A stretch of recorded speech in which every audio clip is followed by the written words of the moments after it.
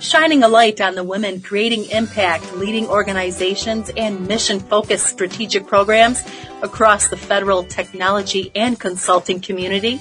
This is Impact.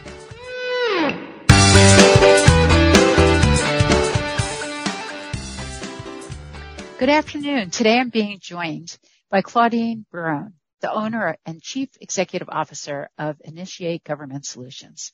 I'm so excited to have this discussion with you today, Claude. Let's get started. Can you share an experience or an event that you believed helped steer you down your current path?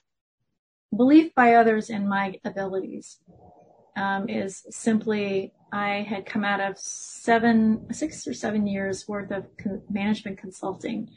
And I had been focused on training curriculum for training scientists to be managers. Worked with some notable Harvard Business School professor and his organization. And then I kind of flipped the switch and decided to retire for a year and a half. Fast forward a year and a half later, I come back to the United States, and my network, which was essential, all of a sudden realized I was back and said, hey, we've got this opportunity. 2 people reached out for the same opportunity and said, Claude, you need to apply for this. And I said, okay.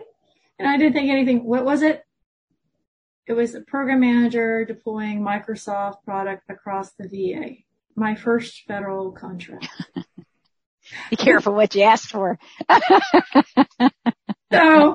So they believed in my capability. It was entirely different than what I had been doing, but it was really their belief in me that I had the right skill sets, the right temperament, the right ability to coordinate and communicate.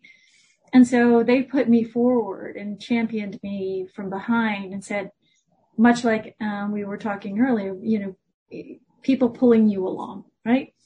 And so I didn't really know, how I would do it, but bit by bit, I was able to be successful, and that led to the next opportunity and the next opportunity, which built me into a pretty badass project manager across lots of health IT contracts.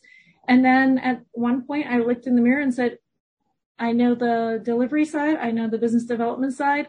Why don't you just start your own business? That is so awesome. That concept is easy. The execution's hard. Yeah. So yeah, I need to go work for myself. Everybody says that at one point when you get frustrated with their employers. But yeah, but it was through people believing in me to start the process of me being in part of what would become my career. Fantastic. So what's the most important thing for leaders to keep in mind as they are guiding teams or driving organizations forward? Listen, sit back, have a conversation, be available first and foremost. And when you ask a question, it should be something that someone can grab a hold of and run with, right? It's not a yes or no. It's a tell me about your experience, or tell me what you would do in this situation, and sit back and listen and understand the perspective of the other individual in your organization, because you can learn a lot. Excellent. So how are you working to make an impact in the effort to drive innovation and positive outcomes in the federal health space? Yeah. Well, I'm passionate about healthcare, and it's very important that we get it right. Diagnosis and treatment plans for some disease, chronic care issues are still challenged. There's always room for improvement, we would all agree. But the fact is that technology can drive a lot of those decision makings. It's much like AI's evolution into being able to do radiological mammograms and find better targeting of cancer or tumors related than even a radiologist can. So there's lots of studies on things like that. I want to explore and push any machine learning and AI capabilities where it can help make better decisions, clinical decisions. Ultimately, a clinician needs to make those decisions, but better data associated with those decisions. My whole family's military, so it's really important to me from the VA perspective, but it's ultimately across public health care. So we also support Indian Health Services as well as HHS as a whole. And knowing that we have better data, which is where most of my work is, helps me sleep well at night, knowing that when a patient walks into a healthcare facility within the federal government, that they're getting the right care at the right time with the right prescriptions and follow-up treatments. Excellent. Claude, I have one more question for you. What recommendations would you make to other women that are thinking about doing the same thing you've done to start their own business? Build a network, number one.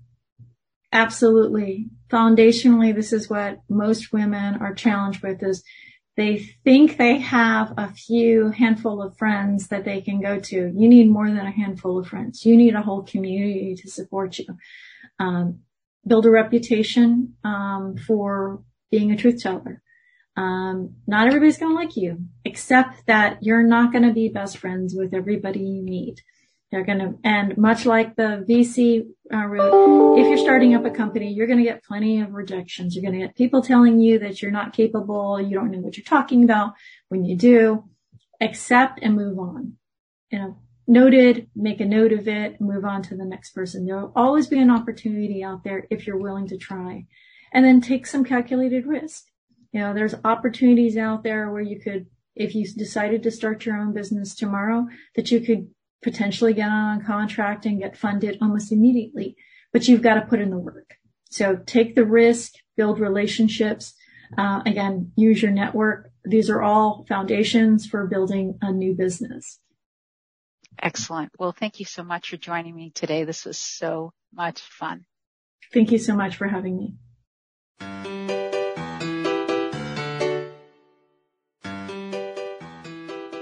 Thank you for listening. Please be sure to check out our other podcasts, Keeping IT Brief and Afternoon Tea, available on your podcast providers or on fedhealthit.com.